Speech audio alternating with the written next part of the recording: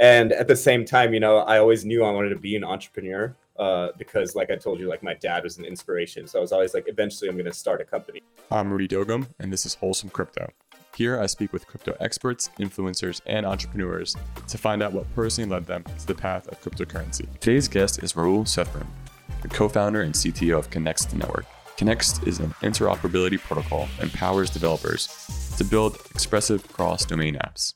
Welcome, Rahul Sethuram, to the Wholesome Crypto podcast. Thank you so much for joining me today.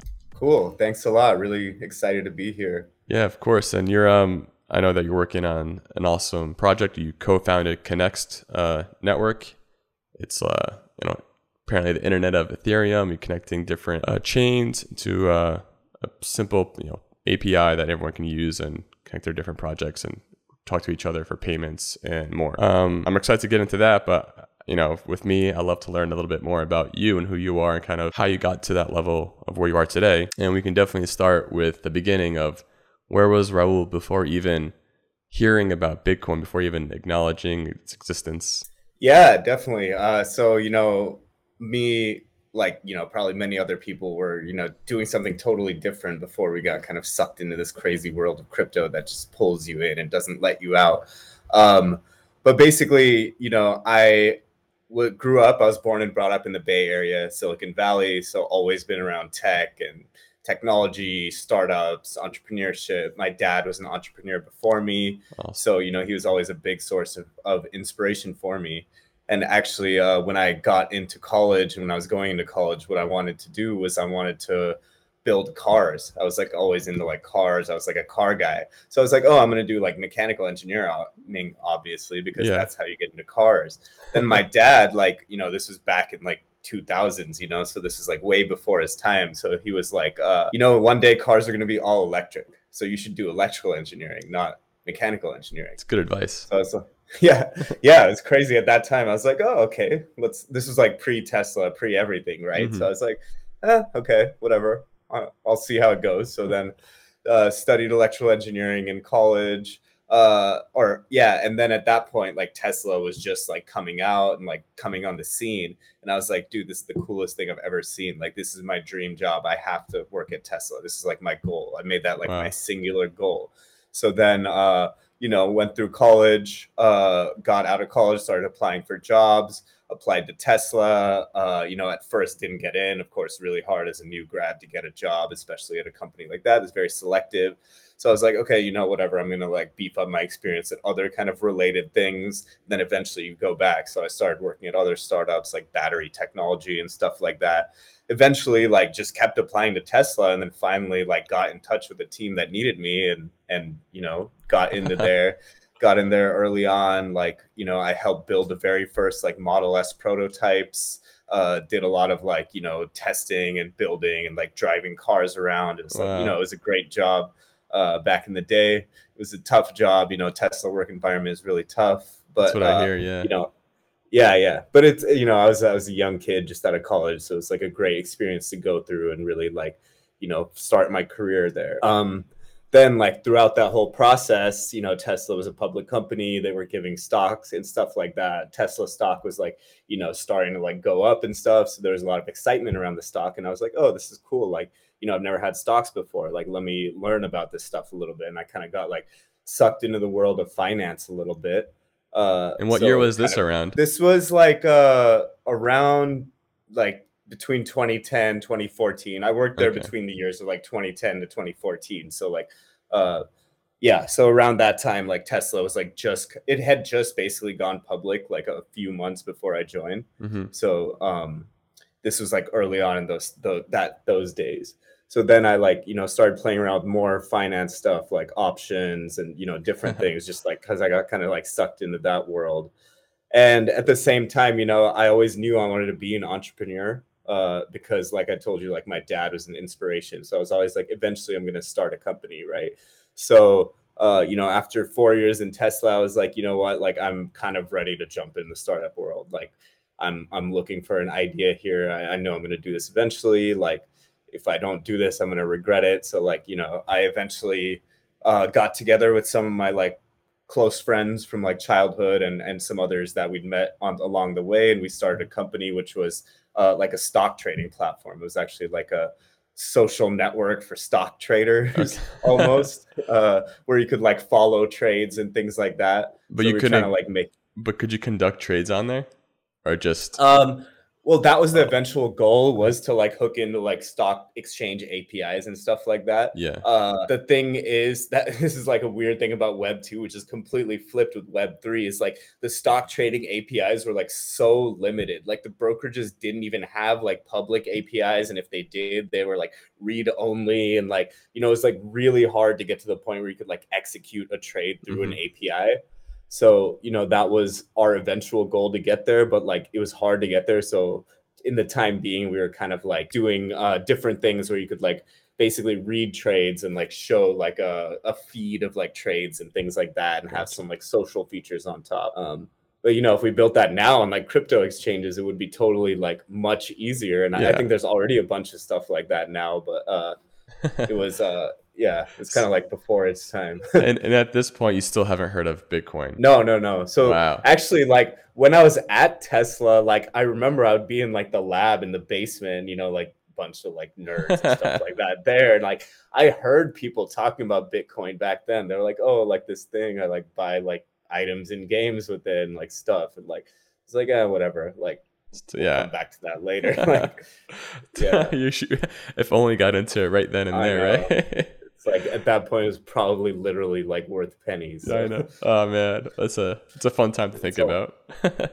right. So then, all right. So Uh now you're making this app with your friends, and how's the progress going at this point? Yeah, so like I mean, you know, in the startup world I learned this later, but like, you know, it's easy to raise like seed round from friends and family and like initial money. So like we raised a round, we thought we were like great, like we were doing our thing, like building it out. And then we got to a point where we were like, okay, well, we need to scale this up. Like we got users, we're not making any money, we're actually like burning money on these APIs and stuff like this. Like, what do we need to do?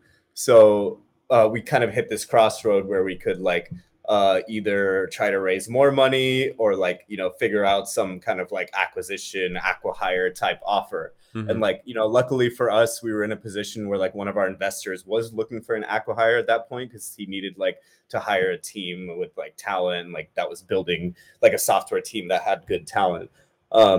So we were like, okay, you know, let's just like take this acquisition, acqui-hire while we can, and you know, go back to the drawing board with the ideas. So that was at a cloud security company that was doing something completely unrelated. So I was just kind of like biding my time there. And then I got on the point where I like really didn't like the way that the company was going, the Hmm. management, everything. And I was like, you know what, I'm just gonna like take some time off and like figure out how to get on my feet for the next thing. And this was in like 2017 actually, at that Oh point. wow, So kind of yeah, recent. yeah. This was like this was kind of like the most recent thing before crypto, right? Yeah. So then I was like, okay, well now I need to find my next idea. I was like toying with some other ideas in the fintech space, just meeting people. Then like all of a sudden like Ethereum popped up on my radar, and I was like, oh, this is cool. Like I think it was like right around like the DAO hack and stuff. Like Okay. if I have to think back around like what the news was around then, like early 2017, it was like the DAO hack and stuff Hmm. like that. Then I was like, okay, this is like a cool thing. Let me look at it from a developer platform point of view, because I was like into software engineering and building Yeah. like platforms and stuff like that. So I started to go down that rabbit hole and started to like explore it and be like, oh, cool, smart contracts. What kind of stuff can you build? Like, what is this like? You know, it's like seems like a very like extensible developer platform. So I was like, okay, let me learn the development side of it. I'm not going to become like a trader or whatever. I'm just going to Yeah. like learn how to build apps. So I started going to these developer meetups in San Francisco. I started going to like hackathons, started like doing some virtual hackathons. I actually like won a prize at one of the hackathons. And I was Nice. like, oh, this is like fun. Let me go into this a little bit more. And then I started kind of like networking at that point, trying to be like, okay, let's meet some people, come up with some ideas here. And actually at the SF Ethereum developers meetup, I met my co-founder Arjun. We kind of like met or got introduced to each other through like mutual friends, and then you know both of us were like at the point where we were like looking for co-founders and to start a project, so we Yeah. just jumped into it, and then yep, that was how we That's got started here. that's awesome. And So when you first heard about Ethereum, it made sense to you automatically. You kind of like, oh, this makes sense. I get this. I'm gonna put all my time into it. Like, how were you feeling when you first heard about it? Yeah, that's a good question. I guess I wouldn't say I like got it fully, Uh-huh. but I was like, this sounds interesting, and like there's like cool applications that can be built on it. I don't think I really understood like the full potential of like decentralization and like Yeah, all the like social permissionless impacts and and whatever. Yeah, but I was like, oh, this looks like cool infrastructure to build on, basically. Like, let's see what you can do with it. And then like, obviously gradually I got sucked more and more in, and like, I started going to the meetups, so listening to people talk more and more, and then I kind of like got more and more like pilled by it, I guess. yeah, it's hard not to Like, because it's yeah, there's like, oh, as a developer or someone like you're just interested in new tech. It's fun to see this, and if you can make some money along the way, it's why not? But exactly. it's funny like how you can grow watching, like learning yourself, but also just being sucked into it at the same time and trying to figure out how can I build on this and how can I make a difference with this. So then, and as you're like building, developing, learning the Ethereum platform, what were your first ideas? And this is what needs to be built. I'm gonna focus on this. What was the first idea you Yeah, had on there? totally. So, like I said, I was going to these meetups. I met Arjun, my co-founder, and like we were kind of like talking about ideas and like what things we were interested in the space and stuff like that. And this was right around the ICO boom. So like, if you again remember 2017, it's like ICOs happening left and right, and like these random tokens getting launched. And we were like, okay, so first of all, both of us are really interested in like mainstream adoption. We're like, we want to get this technology in the hands of like everyday people. What are like the biggest barriers to entry here? So what we thought initially was the biggest barrier to entry is like, how do you buy tokens and like hold them?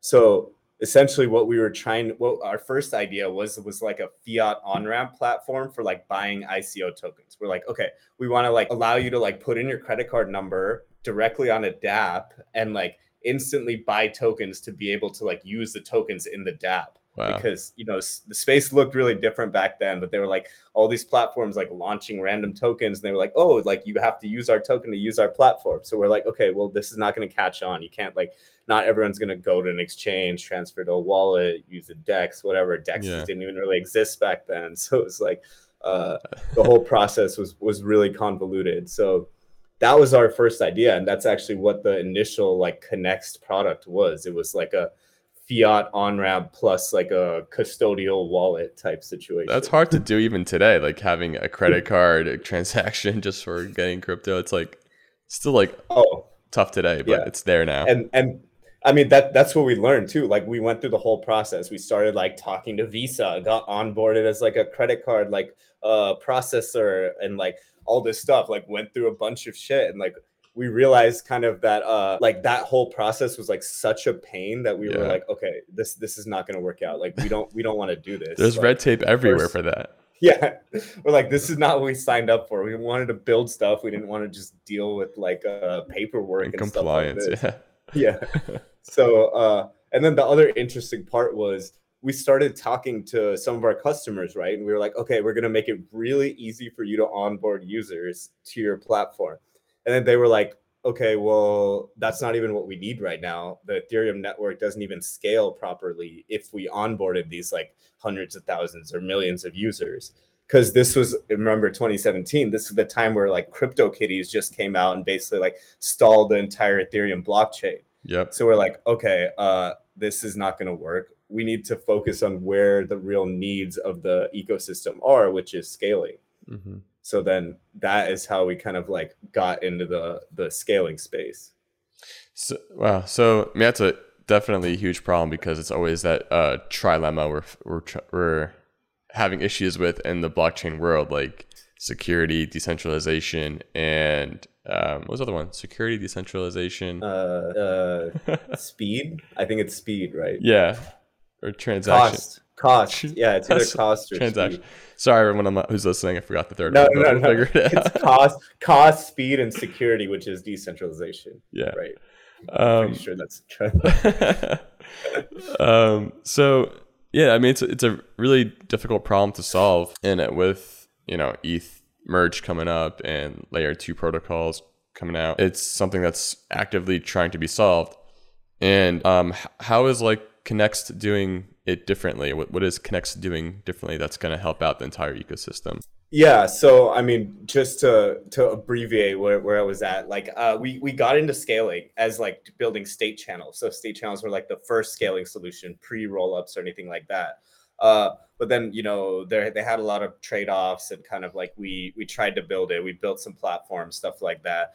But in the end, like rollups just turned out to be a better thing. And since we were focused on state channels, we didn't get to the rollup point. But then what we saw is we were like, okay, well, all these other people are going to build multiple rollups, but what is going to like link these different like sovereign like zones and chains and L1s and different L2s and stuff like that? All of that needs like kind of like an interoperability layer on top. Mm-hmm. So that's kind of how we got to like where Connext is now. So Connext is not directly solving the scaling problem, but we're solving the interoperability problem between scaling. Because like one thing like Arjun says a lot, and like I really like, is that basically interoperability is scalability. They're like the same thing, because if you move all your transactions off chain onto some other system, then you're effectively scaling it. But if you can't move them back to where you need the funds to be, then there's no point, right? Yeah. Your transactions are just happening somewhere else. So really the interoperability piece is like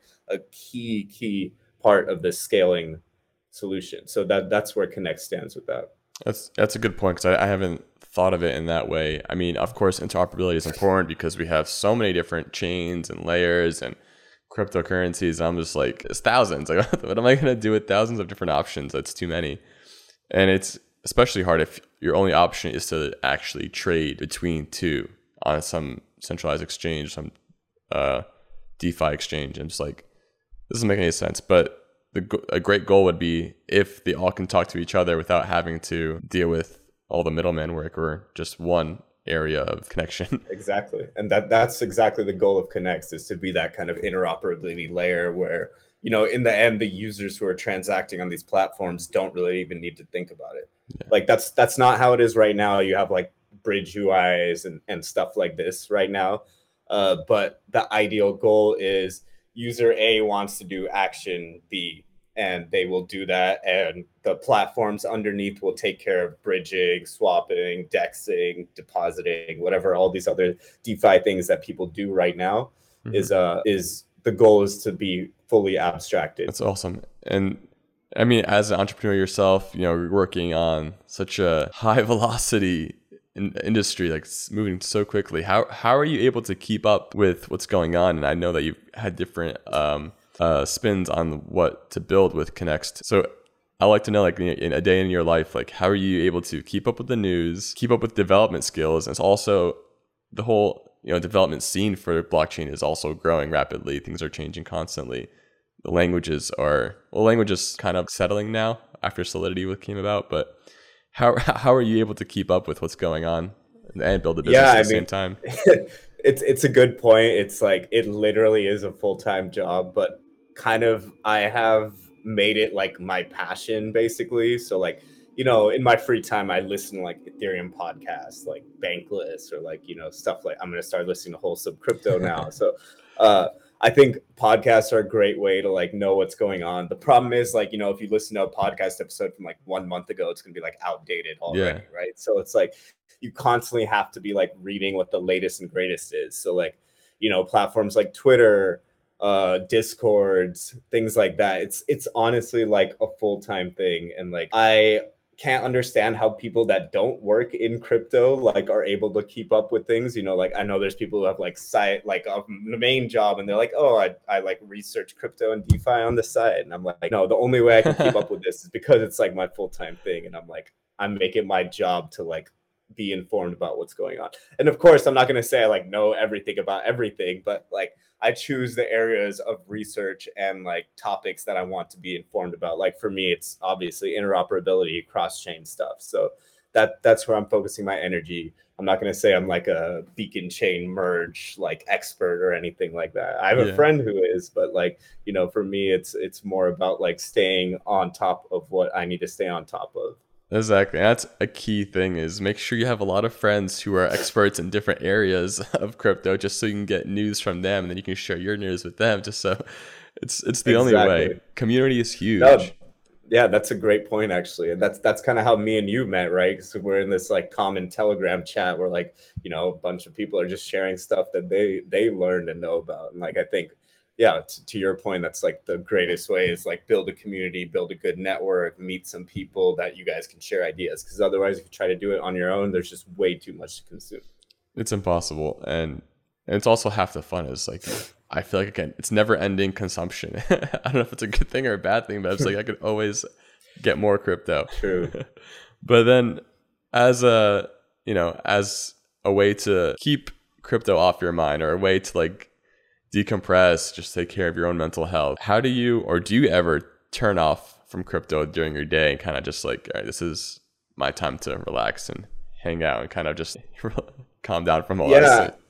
No, totally. And I think that's super important. I think there are like some things that you need like a part of your schedule. I need like downtime away from my like devices. Like I make it a point, I like work out pretty much every day, whether it's like going to the gym, doing like Muay Thai, like stuff like that. So I like take time away where I actually like spend time, and that helps me a lot. That like keeps me from going crazy. Otherwise I'd be sitting at my desk like all day. But I'm like, okay, like noon time, whatever, I'm gonna like get up, go to the gym, work out, and then like reset myself. And that like helps a lot to like kind of reset me. Hmm. Then of course, like I try to take some time off. I'm married, so like I spend some time with my wife, and like having a relationship and being like invest in a relationship helps a lot as well. Yep. And like yeah, so you just really have to like be conscious about that and cognizant and thinking about the fact that like you are going to need to take time off, because like honestly it's a marathon, it's not a sprint. I like tell my team this all the time. I like I say that they need to go take breaks and make sure that they're taking care of themselves first, because I need them for the long term, not just the short term. I don't want like a short little sprint of like Yeah. 24/7 and like then they just burn out completely. I want like sustained velocity over like the next like 10 years. That's what we're planning for here. It feels like these upcoming businesses are like hackathons, but no, don't forget it's still a business. There's a long-term growth strategy plan to make this business work. It's not gonna be a hackathon for a couple of days. Exactly. And I mean, like, like you're saying, it's like 24/7. So like anytime, I mean, and I'm in Dubai, right? But like our team members are all across the world. So like 24/7, I can wake up in the middle of the night and have like 100 Discord messages to like respond to from like my team. So it's like I can't turn that part off. So like I have to turn myself off a bit. Yeah. Like it's up to me to like disconnect myself from it, because it's gonna go on right regardless of what I'm doing. That's so true. The funny thing you mentioned with your wife, is she into crypto? Does she? She like, yeah, I mean, because of this stuff, like I'm constantly talking about it, trying to like tell her things here and there. So like she gets it, she understands it. She like knows what I'm doing. She can like understand the value props. I've like got her into kind of NFTs a little bit too. So she kind of like is getting into different parts of the community Nice. there. It's always But so fun, like meeting people, and it's like you're almost afraid, like, oh, I'm into crypto, and it's either like it gets like they're like, whoa, it's too much. Like, what are you talking about? What's a Bitcoin? I'm like, ah, man. And then you get other friends who are like, oh yeah, bro, I got this NFT, this and this and that. I'm on like different chains, or just like they go hard into Ethereum or like hard into whatever coin they're in. So it's fun always meeting people and just feeling the vibe of the mainstream or area that you're in. Like, how big is crypto? Is it still growing? Is it mainstream yet? It's like, it's always like a question in my mind. It's how deep am I in the bubble versus what is the reality of the world? Totally. And I think, the cool thing about NFTs is like, pre NFTs, it was either like finance heavy or like engineering development heavy. It was like those two types of people. And now like NFTs seem to like expand in this bubble a lot more. And now you have like all the media people and stuff like that. Of course, there's like more grifters now and stuff, but like there's, with the expanded bubble, there are expanded ways to like capitalize and profit. And of course, there's people trying to take advantage of that. But I think net, it's always positive to keep the space growing and keep the different types of people coming in. Yeah. And that's the other thing I love about crypto. It brings to light so much of kind of how humans are in terms of taking advantage of something new. There's a lot of grifters, a lot of people trying to, sell you on an NFT, or even back in ICO days, there's, oh, this project's going to be the next big thing, invest in us now, and kind of just get rugged. And not only that, it's also, for me, I did electrical engineering, I did an MBA, but for some reason, I feel like most education that I had was through crypto. They taught me about finances, social economics, regenerative economics, and like where the money came from, what happened in 1971. Like, I'm learning development skills. I'm like learning social skills. It's a huge way to compress a lot of humanity into a technology type, and that's what I really love about crypto. Yeah, it's totally wild. Like, you see these hardcore like engineers all of a sudden knowing crazy like finance concepts, and then you see these like crazy finance guys like reading smart contracts. And, Yeah. It's pretty wild. And everybody wants to learn everything. Go ahead. Yeah. I think one big thing about motivating factor around that is like, the ability to like profit and make money. And, that's not always a bad thing. Like, I talked to some like, I've talked to VC funds and stuff, and some of the partners were like, yeah, I learned how to code just because I wanted to build like a trading bot. It's like, I saw that I could make money, so I like taught myself, and it was like, I learned in like a week Python or whatever. And it's like, you learn because you have this like motivation. It's like, holy shit, I think I can make like some money off this. Like, I'm just going to like stay up all night and like learn how to do this. Like, I worked with a dude who like literally didn't know any coding. He said he like basically worked 24/7 for 2 weeks, built a trading bot. This is like back in like the early days. He was making like $1,000 some days off his bot. So it's like, that's so awesome. I love those kind of stories too, because it's funny. Like, right. I spend money to go to college. I spend money to do this, and also like, I get paid to work at a job. But for some reason, the drive of like an imaginary goal of building something that can increase your wealth, or building something that could increase your like network and your social wealth, just like being, giving back to the community. It's just, that drive is just, I think, it's priceless. There's no amount on it that's ever going to satisfy that drive, which is what's amazing. It just keeps you going. Right. And I think part of that kind of does tie into like the space and like decentralization, how like each person is kind of like empowered on their own to do things. It's like, you can build your own bot, you could start your own company, you don't really like need other people, so like it's all on you, and that kind of drives you even more, because you're not like working for some company or something like that. You're essentially like empowered to do it on your own. Yeah, and you can build with people, and if a time comes when you want other people to help build something, it's decentralized, it's permissionless. You can ask anyone, put a Twitter post or Discord channel, go somewhere and ask, I'm working on this, anyone else interested? You'll probably find somebody. It's crazy, because this is the first time, like, I'm from the Silicon Valley, right? So like, I've seen the concentration of like power and wealth and like talent in that area, right? Like Web 2, like everyone from everywhere in the world came there, and only like that was where everything happened. But like now you see like centers popping up everywhere in the world, like companies in Thailand, companies in like, like every part of the globe, India, like Australia, France, like everywhere in Europe now has like strong, and like you see the talent is everywhere. There's not like talent is only in Silicon Valley. It's literally everywhere in the world. There's smart people, and now they have the power to like build these things on their own. It's amazing. I love that so much.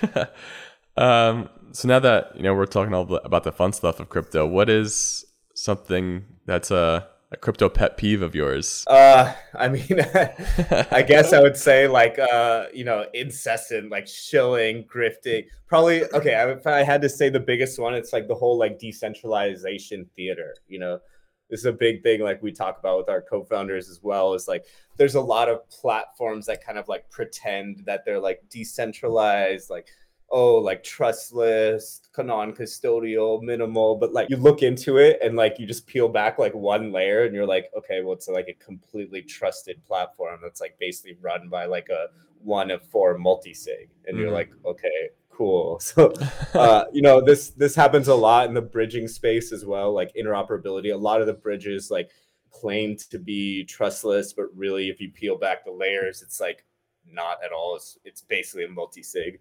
So, this happened, this like the hacks and stuff that have happened recently, Wormhole and things like that have kind of shown this. Well, maybe not Wormhole specifically, but some of the other more recent ones have shown that they're security is very important, especially for like a bridge. And that's what that's one thing I love also I love about the Ethereum community and crypto community in general is we don't have strong regulations, I guess, in terms of government. We have strong regulations in terms of financially, but in a technical sense, it's the people looking or doing quality assurance over other people. Like you have to trust developers and other like white hat hackers to check different smart contracts, check these projects and look in and peel back their layers and say, hey, these guys are saying this, but that's not true. Here's the proof from their code. And you have to like be careful when you're interacting with these companies. And some people listen and some people don't. And it's kind of like, that's when like the Wild West comes in, especially with what's happened recently with Luna and UST. You hear a different podcast from people talking about how this could have, if there was a death spiral happening, it could have been paused earlier, but the team was not trying or not believing that it could have ever happened. So they kind of just didn't do anything about it and let it just drain down to nothing. And people were hurt. A lot of people were hurt. A lot of people lost a lot of money. And it's painful to watch that happen in an industry where it's supposed to bring like regeneration and like opportunity for other people to work and provide and transact monetarily and like have a way to send a stable coin or a stable dollar to their family and friends anywhere in the world. And it kind of just shows you this. It's a lot of like, I think we need a lot more teams to help out with just searching through the smart contracts and trying to more do like quality assurance on all this stuff. So it's exciting to see, but I think there's a lot more growth for that. Absolutely. Well, I mean, one thing we see also is the problem is in a lot of situations, like users don't care until it like really like hurts them, right? So like, you can be like, oh, okay, like, at Connext, if I were to say like, we prioritize security and decentralization more than like anything. And that has caused us to like sometimes lose competition because, somebody will come out and be like, well, our bridge is like much cheaper. It's like, you pay like literally a fraction of the cost, but literally you're going to like send it to some wallet and receive it from some wallet. And if the wallet just decides to not do it, like you're screwed. Like there's nothing you can do about it. Right. So like, but people will still use it because they're like, oh, cheap bridging, of course, until they'll use it until they get screwed. And then they'll be like, ruined from it. But that's the only way people learn, honestly, is once they get burned. What was one of your burning moments that you've learned from? I've definitely been burned a couple times, actually. Like Same. one of our initial projects even got hacked, actually. Oh, no. So because we made a smart contract bug and we got hacked, so gotten burned on the development side multiple times. I actually did kind of get burned in this whole UST thing because I was in a liquidity pool that had UST in it, and I was like, oh man, but these stablecoin yields are so good. I was like, oh, UST is super safe. I mean, that was a problem because UST like looked really safe from the outside, right? And it was like one of the most stable coins around. Like it hardly ever dropped off peg. But yeah, obviously you kind of learn that like the high yields come because there is risk. Yeah. Yeah. It's like one of those, if it's too good to be true, then it probably is. That's what the whole system was.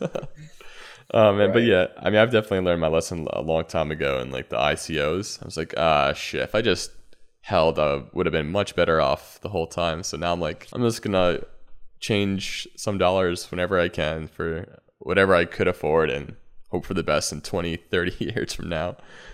Right. And yeah, I mean, it's hard because then you see people like making like 1,000x returns and you're like, man, if I can just hit one of those, I'd be like set. But once you start chasing that, that's how you start losing it. It's better to just be like safe and buy like, I would say like just buy Ethereum, honestly, because that's the one that's pretty much guaranteed to be around in the next 10 years. Exactly. And that's another tip for everyone. Like if you're like a TikTok like a user who's like watching these videos on people saying, oh, I bought this NFT yesterday, now I have 10,000% X. Like I'm like, all right, this doesn't happen normally. This isn't. You got to be careful what you see and what you're reading because it's probably not true and not safe. And at the time you buy it after they say that, then you're the exit liquidity. That's all you are. Like you're the sucker who's buying it because everyone else already bought in and cashing out on you. Exactly. And then crypto is such a fast moving space. Like projects that increase in value that seem overnight and that are good projects, it's not because they increased overnight. They were developing during times like bear markets that we're into now. It's they're developing, have something good to launch. And then coincidentally, if they time it right with the bull market, that's when things happen. That's when huge increases come out. But if you have to really be researching today for the next uptick in some project that's going to happen in maybe a few years. Right.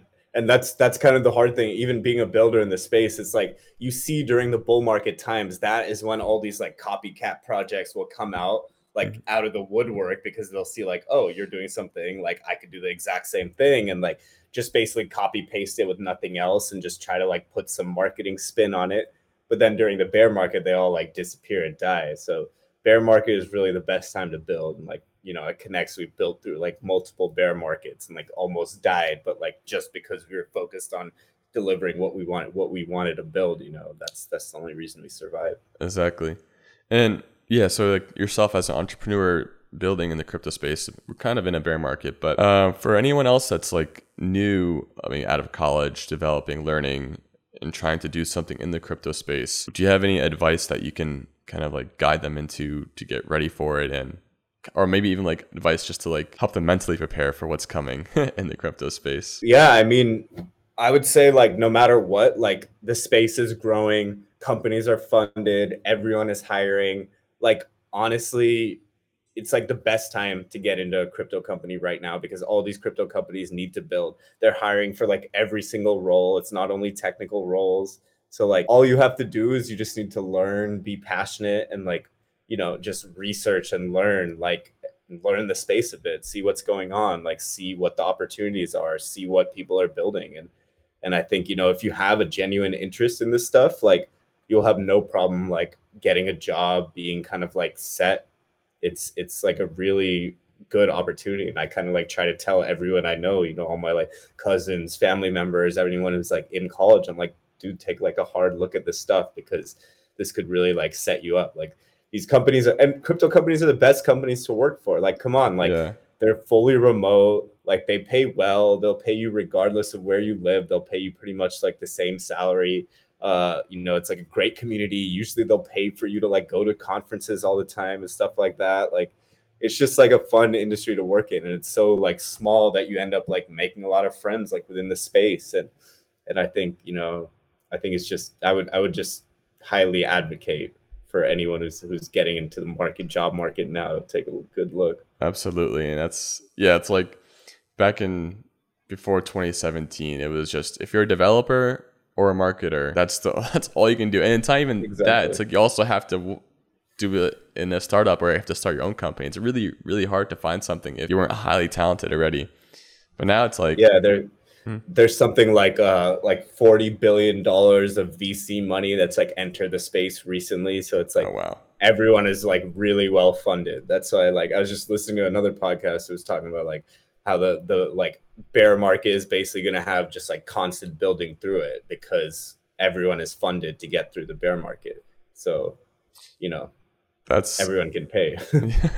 that's always important. Yeah. Because if it's not very often where you see like companies that are well funded to go through like a recession for crypto in these terms and right. continue building. Yeah. I think this is like unprecedented, I think. Yeah.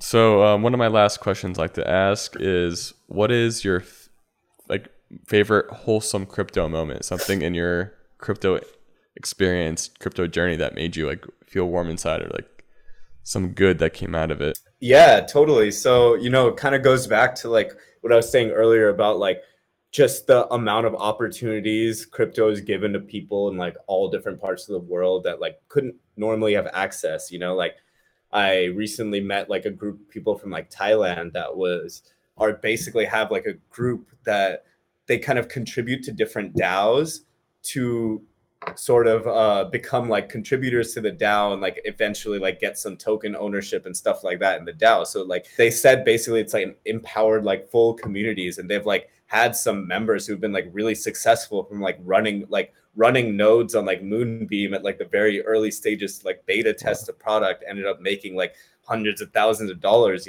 like life-changing money and like stuff like that. So there's just like really cool opportunities to bring people into the space and like get them involved with something that like, first of all, is really interesting. Second of all, will give them like really good skills for the future. And third of all, could like really like elevate them out of kind of maybe not so great like economic status.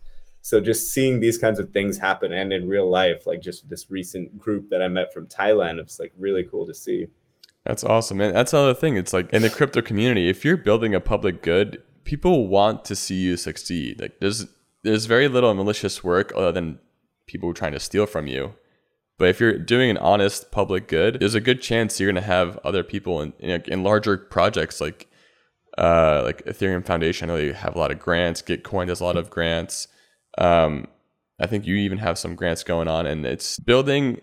People want to see the ecosystem grow. People want to see the ecosystem build and develop, and it's definitely a huge sense of community that I've not seen in like more of a traditional sense of Web 2, where it's like cutthroat, make sure everyone else drowns and like outbid everyone else. Like, no, it's like Web 3 is like community-based success because it's decentralized. It's for the world. It's not for a specific entity.